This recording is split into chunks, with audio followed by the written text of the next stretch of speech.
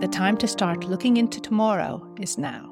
Today, we speak with Scott TEW, Vice President of Sustainability at Trane Technologies and Managing Director of the Center for Energy Efficiency and Sustainability. Scott's purpose-driven mission has been responsible for Trane's forward-looking sustainability initiatives. And today, Trane Technologies' smart solutions support many of the challenges businesses, buildings, and the transport sector face in the fight to decarbonize our future, which we will continue to face in the decades ahead.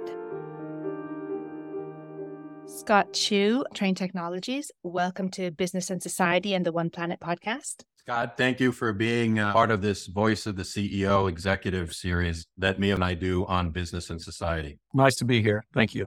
So, just digging into the different sectors that Trane Technologies addresses about decarbonization. Every day we rely on energy to power our lives. And today, the biggest energy companies collectively make over $1 trillion a year in windfall profits. With the current strain on our global energy systems, how do we wean ourselves off these old systems? And how do we decarbonize our transport, cities, and atmosphere for a sustainable future? Yeah, thanks for the opportunity to speak with you, Mia, and for the series that you're doing. I think it's highly impactful, and I know that you have a lot of listeners who are interested in these very relevant topics, and there's lots of answers to your question. It's a couple of points that I would make. One is that I think that there are still a lot of myths about what's possible in terms of the impacts of climate change, including things like extreme weather events, heat waves, whatever the list might be, depending on the region. There's a lot of misunderstanding. Do we have the capabilities today to solve some of the issues? Or do we have to keep relying on the incumbent historical technologies that we've relied on for generations? And the answer to that is we do have the technologies, we do have the solutions, we do have pathways to solve some of our major issues. And that brings me to my second point and answer your question, and that would be, why aren't we doing that? So I either have to think that there's just a lot of misinformation, so people are misinformed, or we're just lazy, or we're just used to doing things in a routine that is very comfortable for us, and there's not been enough pain to make us change, or there's not been enough of an opportunity to do something different to change either a technology or a solution. So those are sort of the two barriers, and I know that may be a negative way of answering your question, but that's my viewpoint of why we're still depending on those incumbent technologies.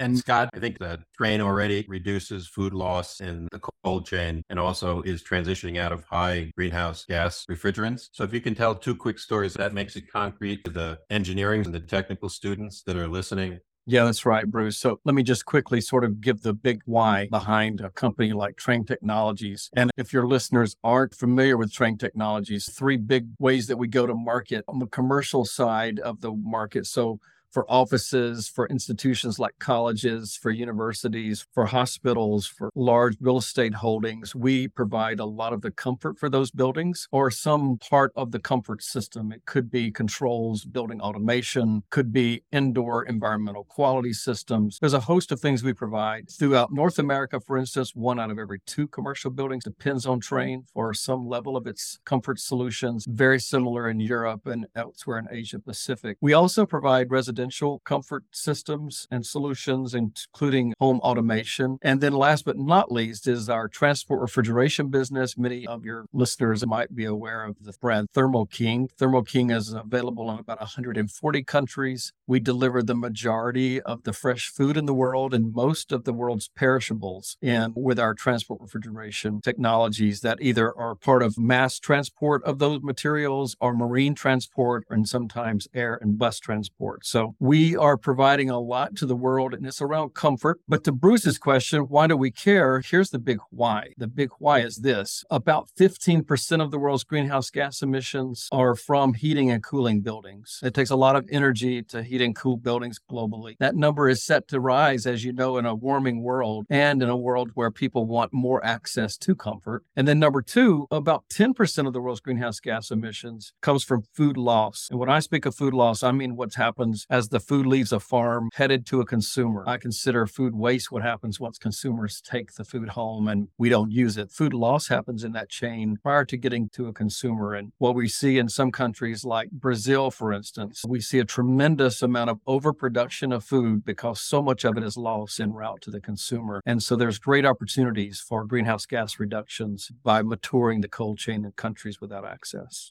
Yeah, so without realizing it, many of us domestically and internationally have been using Trane technologies in our everyday lives, from, I guess, improving the energy efficiency of buildings to minimizing food wastage with smarter delivery systems. That's right. So tell us about what Trane is doing in developing solutions that will support the challenges businesses, buildings, and transport will face in the years and decades ahead. So on the building side, I would say that we have a lot of fantastic technologies that can do a couple of things. One, buildings are just a great opportunity around efficiency. Most of the world's building footprint has been built. We think a lot of times about new buildings and new construction. However, the biggest opportunities around efficiencies, around saving energy, around helping the grid not need to continue to add to the grid, and just around reducing emissions overall would be in helping the buildings, number one, become more efficient. Number two would be applying smart technologies to buildings to help them be smarter or act smarter. So to take the sort of the human quotient out of building management, to automate a lot of the building operations. So many fantastic technologies today can help automate buildings in a way that saves energy, reduces emissions, can talk back to a local electric grid on the supply side so that the grid itself becomes smarter in supplying energy to the territory that the grid is located in. All of this is possible with buildings. And beyond that, we're putting things like thermal storage systems on buildings now. Thermal storage systems are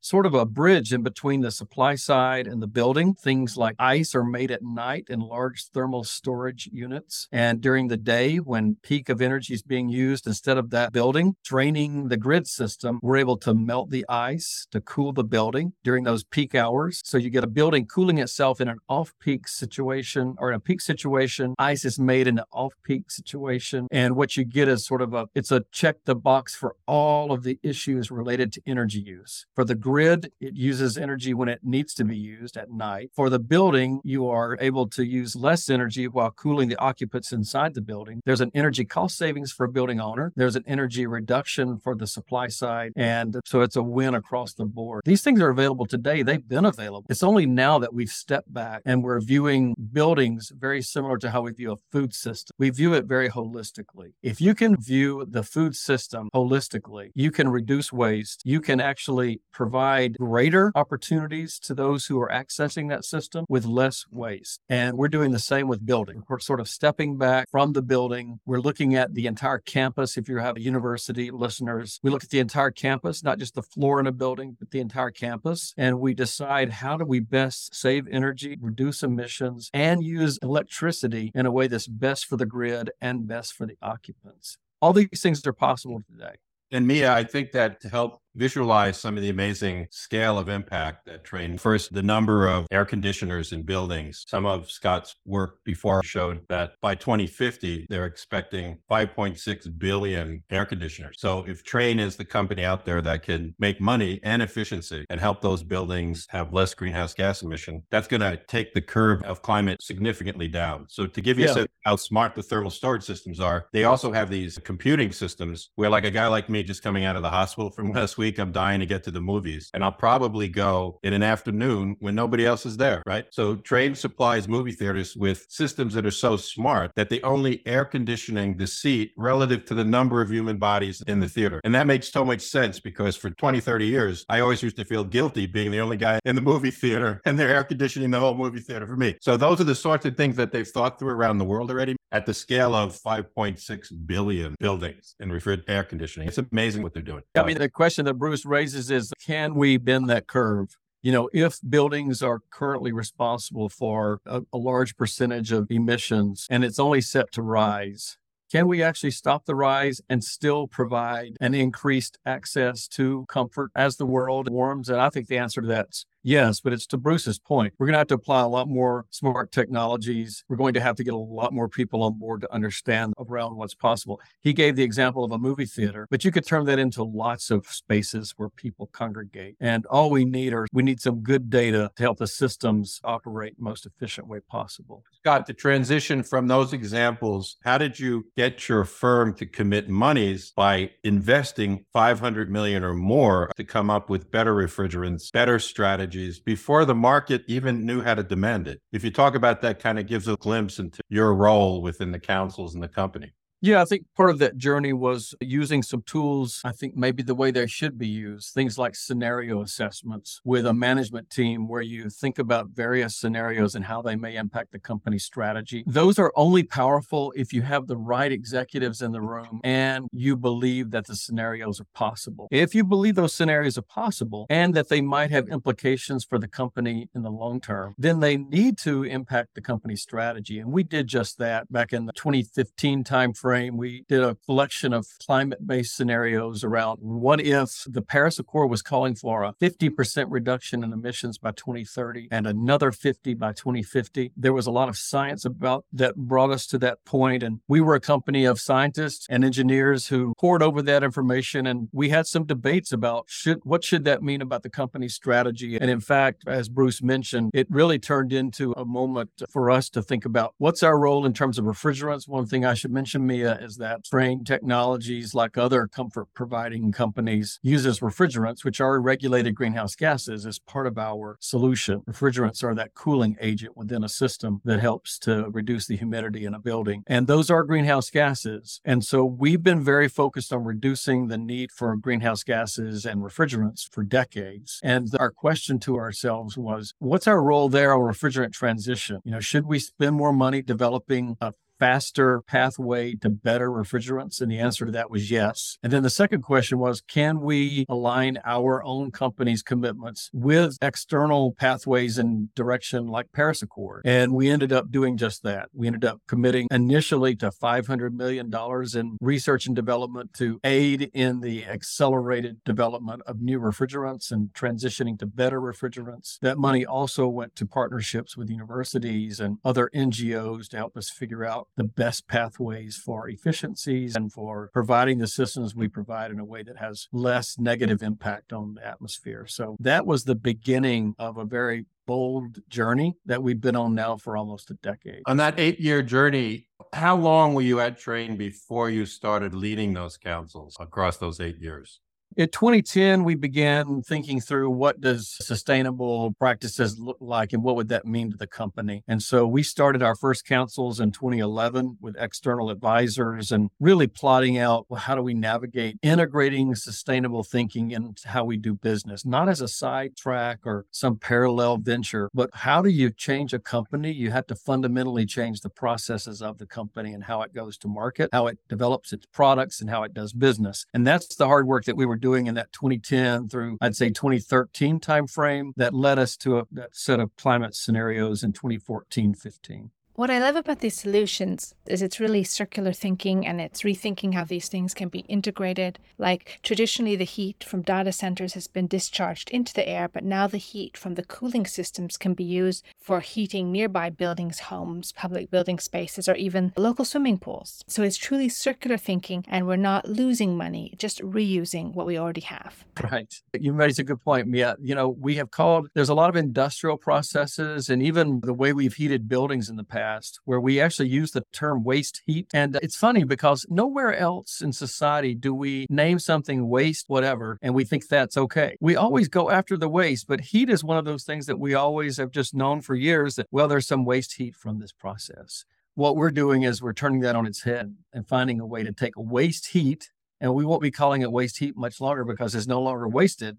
It'll then just become heat that's used for energy to provide something to the building, maybe energy to power the systems of a building. But we are doing that. We're also throwing out the old way that this was all done in buildings. So we're all across Europe now. We are applying special systems. In the past, you always cooled a building with a system and you heated a building with a system. Both systems ran separately and independently, and often you had to use both systems together. So in other words, as you cooled a building and parts of the building would remain too cool, and so you would have to use some of the heating to rewarm parts of the building. And it was two systems running not in parallel, but in silos, doing two different jobs. We've thrown all that way of doing it out. We now have a combined heating and cooling cycle system, one system applied to the building with integrated technologies and smart controls that now can do all of those things that have been done in two systems in the past. And we're seeing 300 to 400% efficiency efficiency improvements, amazing amount of efficiency improvements.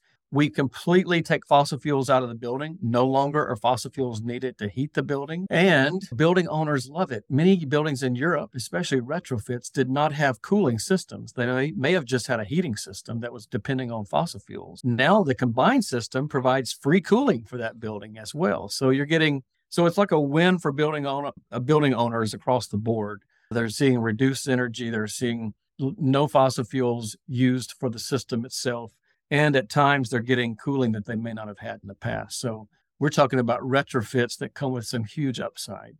Now, Mia, one of the real benefits of watching Scott present these advances to the 40 companies in my annual corporate affiliates program is we've been able to get an early hint about what he's doing. But when he presents to those peer companies like BP or Merck or 5 or 6 others we'll get to at the end of the interview, he's so modest that he never talks about how he discovered the skills within himself. So, Scott, I know that you grew up on a family farm and you were the first to go corporate. I'm particularly interested for the sake of the new generation. When did you realize you had this executive potential to go from family farm to large, complex global companies? And what do you want the future generation to know about that discovery? Because hopefully we can get to the Gigaton Challenge by finding another 1,000 Scott Tews. Yeah, I mean, anyone that knows anything about farms, number one is that reduce, reuse, recycle, that's part of the ethos of every farm for many, many generations. So you grow up thinking that way naturally. There's no such thing as waste on a farm. Everything is reused, recycled, reduced.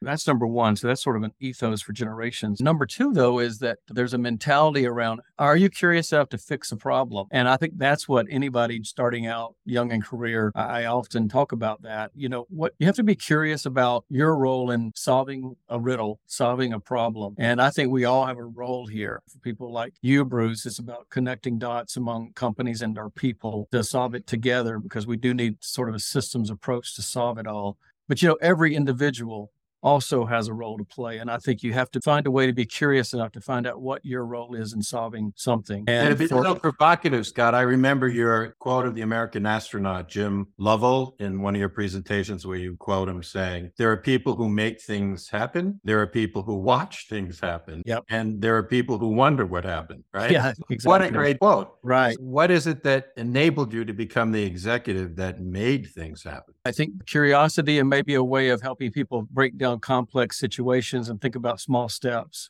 I think most things could be simplified. A lot of these issues are complex issues. Many times on the face of things, we see it's too complicated and we can't wrap our head around it, i.e. we can't solve it. But maybe there is a piece of this we can solve. So I'm always looking for how do we simplify this into something we can solve today? It's sort of the eating the elephant. How do we eat an elephant a bite at a time? And it's the same with these types of big problems like climate impact. I think that they can be solved, but what do we need to do today to help do that? And part of my role has always been helping the management teams not get too hung up about the long-term journey ahead. It's more about what can we do now, this month, this quarter, this year that puts us in the right pathways. We started a program 7 or 8 years ago. We had a pathways educational program within the company that we called One Step Forward. And we called it that because our view was that taking one step in a journey doesn't get you very far. But with taking 50,000 steps, you're on your way on the journey. Well, a company with 50,000 employees, if everyone takes a step today,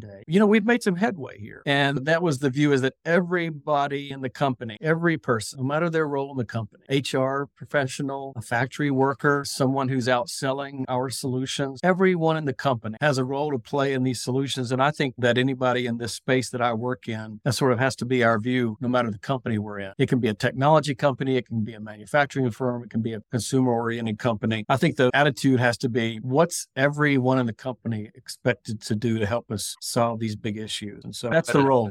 I love that because it's got positive momentum. So when you started at Trane, you now mentioned they have 50,000 technically gifted engineers, architects, and analysts. When you started, how many were there? And kind of give us some numbers. Like many companies, we've had quite a change. We actually created the company and brand Trane Technologies as the pandemic was kicking off in March of 2020. We spun off our industrial businesses for a variety of reasons. Some of them were sustainability-oriented reasons. And the company we created was the new Trane Technologies that Bruce just mentioned. You can find more information at tranetechnologies.com. And that Uber brand of our family of brands is the enterprise that's providing all these solutions that I mentioned. And we've wrapped the entire purpose of a company around sustainable progress. We were given this great gift, a moment where we could launch a publicly listed Fortune 100 company that has a purpose wrapped around a sustainable progress. And we have these, our slogan is not just some clever provocation. This boldly challenge what's possible for a sustainable world has a lot of meaning for our people. I think it is sort of the way we think about innovation. It's the way we think about customers. It's the way we think about our commitments. And that is this boldly challenge what's possible. I love this thinking that we are a company where we want to get in rooms with our employees or with customers, with suppliers, and to boldly challenge what's possible. A great example with suppliers is that 2 years ago, there was no such thing as low carbon steel in the American market. We worked face to face with our suppliers, US Steel and Nucor, and they both now are offering a low carbon steel manufactured in a new way for the American public. And we're working with European suppliers now in this movement towards decarbonizing the material side of our business and material side of our products. It's possible because we began to do that whole boldly challenge what's possible by sitting in a room and finding out what really is possible for reducing the carbon and embodied carbon of our products in the big materials that we use. And we're going to have some even bigger announcements around material decarbonization later this year. It seems Trane is well positioned to continue to drive meaningful and measurable change in real-world conditions across many sectors. And in terms of the Gigaton Challenge and everything, what can you reveal? Well, I think that the next big hot area for any company that makes something, if you manufacture anything for the public, the next big area that we all are moving into is, what about the supply chain? Your top supplier, where you're spending the most money purchasing materials for the products. What are you doing about that? And, there was this movement a decade or more ago about, do you know who your suppliers are and where their locations are? We've moved way beyond that now. We're now going very deep into, how do you manufacture? Where is the source from? And are there alternatives? A great example would be, we don't use recycled copper in our products currently. We use a lot of copper. It's mined from the earth, predominantly in South America. So the question would be, why aren't we using recycled copper? I mean, that'd be a legitimate question, but the answer is a bit more complicated. One is, we're not sure there's enough recycled copper in the world for us and others who might want it. Number two is, we haven't tested products using recycled copper to know if there's any trade-offs. Is there less quality, less reliability? Is it just as safe? We don't know, but we're putting it in products now, and we have a team testing products using recycled copper. If you take every material like that, it's a similar set of questions that have to be answered. And there are companies like Trane Technologies who are doing the work to answer those questions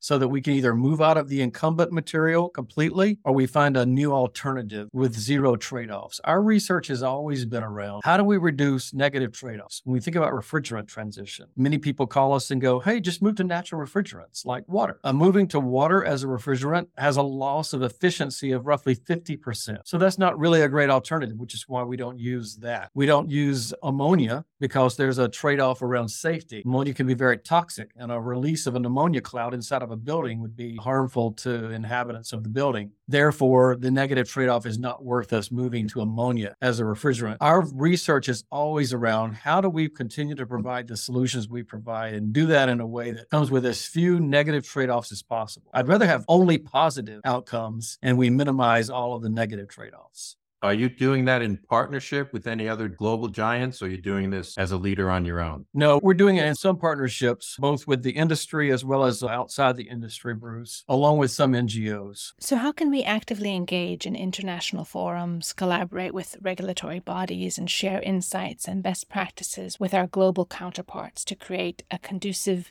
ecosystem for future growth? There's a lot happening in this space. This is a very fast evolving space. I would say that the move to net zero emissions is giving rise. I mean, it's been capturing a lot of media headlines, and I think there's a lot of misinformation about what's really happening. But I've seen some up close examples recently, some pilots that are happening around things like carbon sequestration. That's really mind blowing. And it goes back to what you just mentioned, Mia. It's like the simplest ideas that have never been tried before are now being tried, and it's effective. Things like a company I recently was with who are taking corn stalks that are left in the field, and they're collecting those, and through a pyrolysis without using fossil fuels, they are essentially squeezing the carbon out of the stalks, turning it into a liquid carbon. that can then be re-injected into the earth, into abandoned oil wells. And so it's a complete cycle, taking a plant waste and turning that into liquid carbon that's then re-injected into the earth. It's so exciting to the usage of those biomass residues. These things are moving to scale now. There are companies that have membranes that can be placed on boilers that heat buildings, and the membranes can take any kind of heat that in the past would have been wasted and turning that into carbon that then can be placed back into the earth or used in some other way. Fantastic innovations are happening. Our innovation team is completely at 100% just tracking the fantastic developments in this space of reducing emissions in the built environment and in transport, I should say. The transport sector is a bit ahead of buildings in terms of electrifying. We've had a good decade of advancements on the transport sector. We've had some great technologies that have happened. We've had a few companies like Rivian and Tesla that have shown the world that there are very few trade-offs in moving to a vehicle.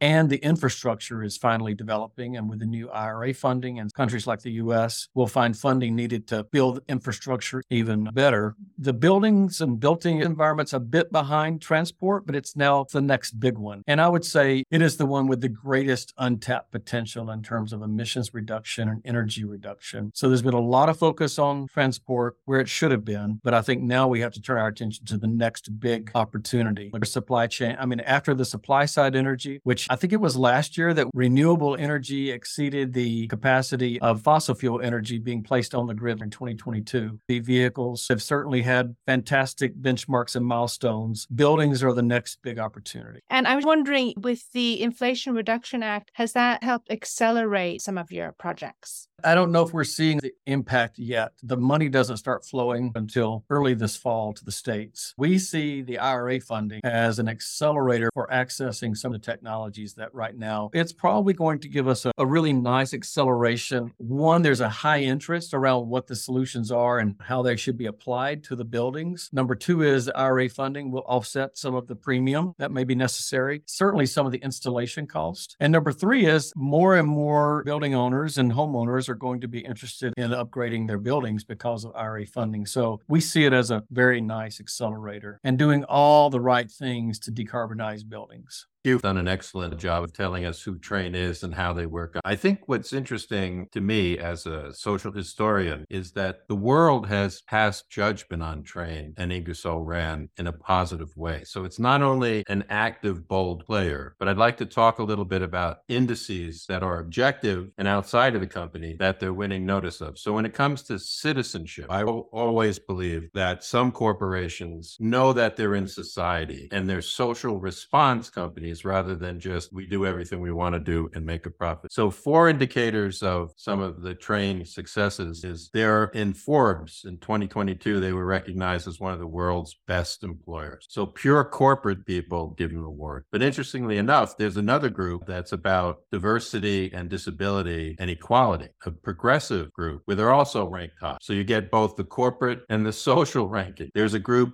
that certified them in 2022 for their database work. So in other words, they're not deceiving the public, they're informing and persuading the public. And then for 11 years, they've been listed as one of the most admired companies. So that's on the social side. In order to do my homework, I looked at also how they're recognized in what we call competing on sustainability, or what I'm calling in my new books, the path to climate competitiveness. Sustainability is such an abstract concept, it takes third parties to tell you if you're on the right road. So for 12 consecutive years, Trane, during the years that Scott's been one of the key executives there, they performed in the 97th percentile of the capital goods industry, right? So Dow Jones, another capitalist system. Now, there's a more progressive element that when I do my investments, I look at just capital, not just the Fortune 500 or the Russell 2000. My wealth advisors know that I want to go progressive. So I look at a group called Just Capital. And Just Capital, when you really analyze their metrics, they are hard on companies. And they've ranked Trane as 18th out of a listing of just 100. So the 5,000 stocks you can invest in, they're 18th of the top 100 at Just Capital. Not easily earned. When it comes to a group that I don't know enough about, but maybe Scott, I can open it up to explain, EcoVadis. What is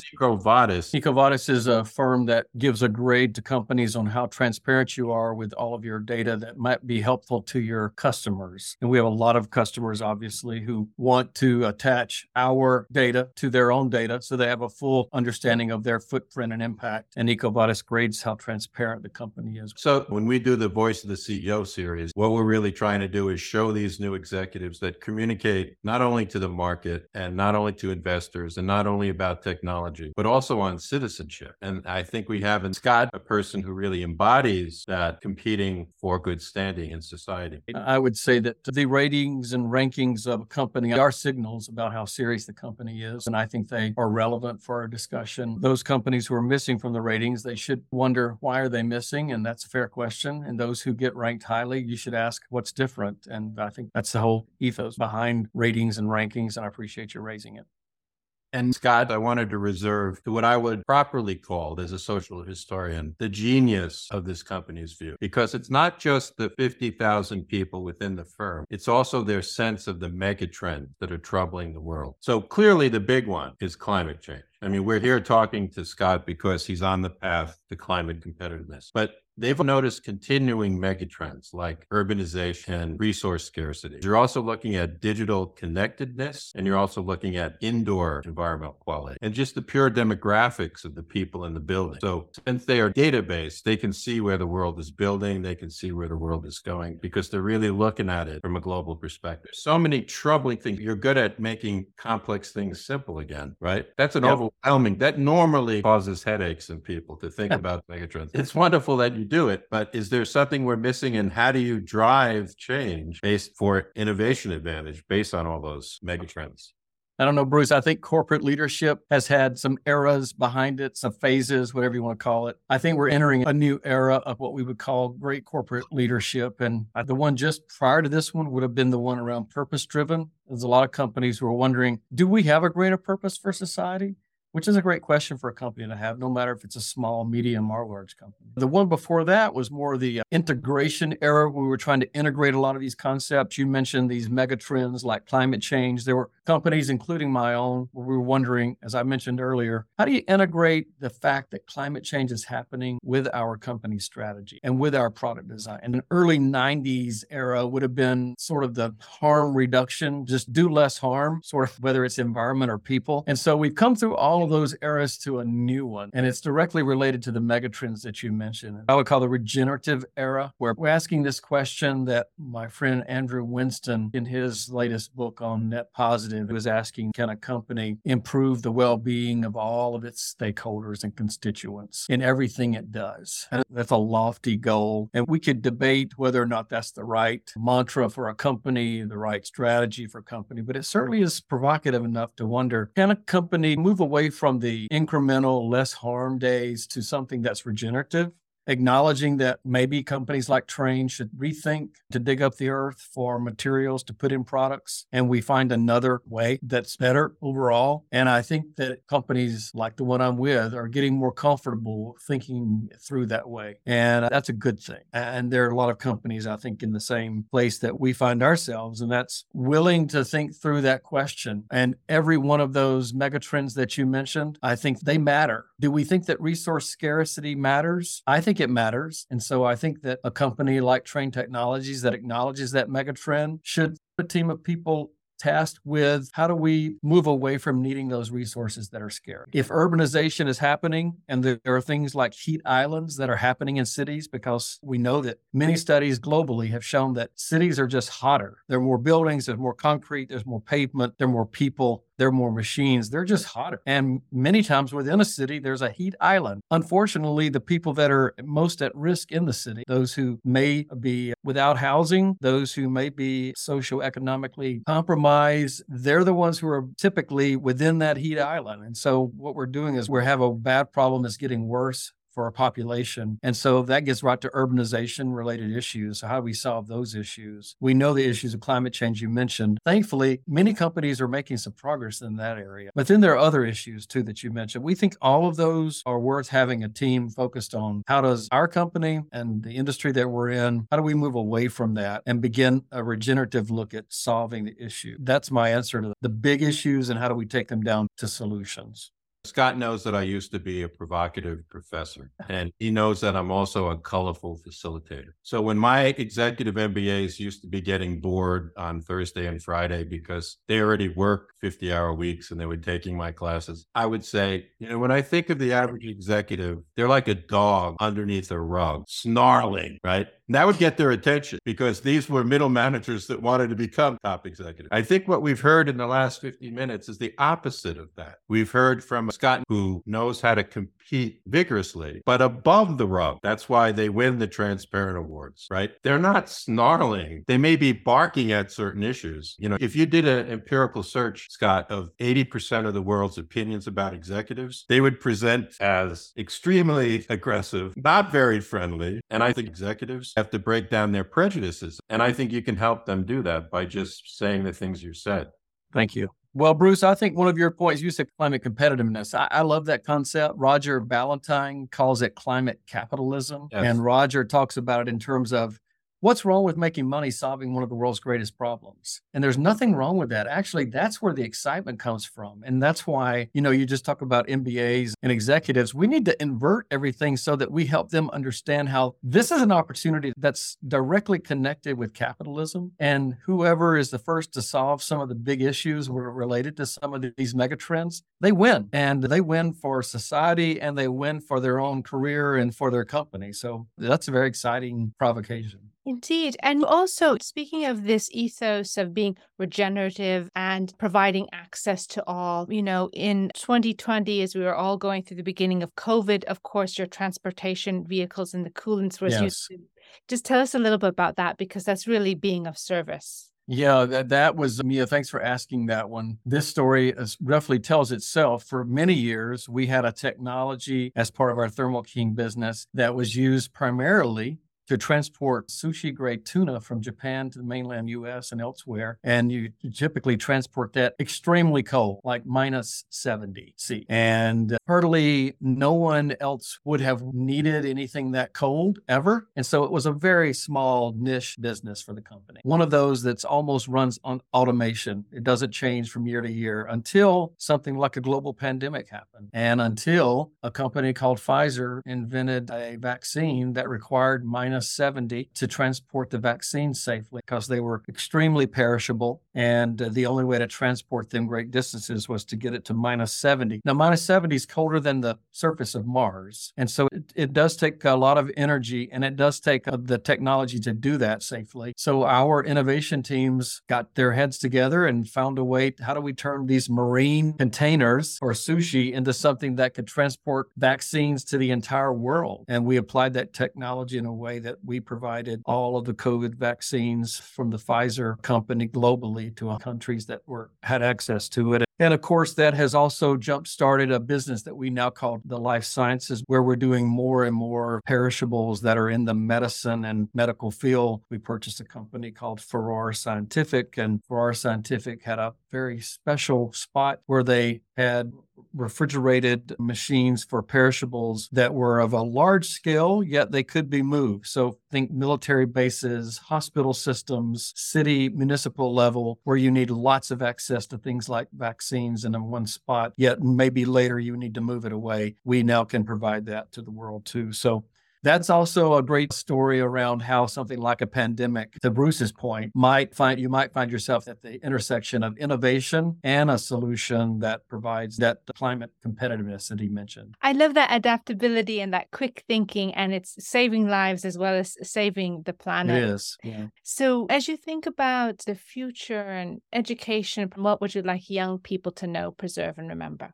I mentioned earlier, Mia, this need to stay curious. I think all of these big problems have solutions, and they're never one solution. It's always a collection of solutions. And therefore, I think we need a collection of people and ideas. And so that's a great thing to keep in mind. The other thing is that you need a wide network. Bruce is a great example of somebody who is interested in lots of people, lots of companies, lots of interest. And you really need a wide network, because it's through a wide network where you learn, grow, and I believe you come up with the best solution, or whether we're talking your career or a solution for your business or a solution for the planet. Yes, that gives us an insight into the strong leadership principles and forward thinking that Trane has invested in. Thank you, Scott, too, for your empowering passion, for sharing your commitment to decarbonization, environmental innovation, integrating sustainable thinking, and combining profits with purpose that benefits the planet as a whole. Thank you for adding your voice to Business and Society and One Planet podcast.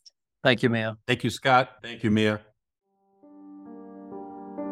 This interview was conducted by Bruce Piasecki and Mia Funk. Associate interviews producer on this podcast was Andrew Green. Digital media coordinator was Julia Rhodes. Theme music is written and performed by Juan Sanchez. We hope you enjoyed this episode. Thanks for listening.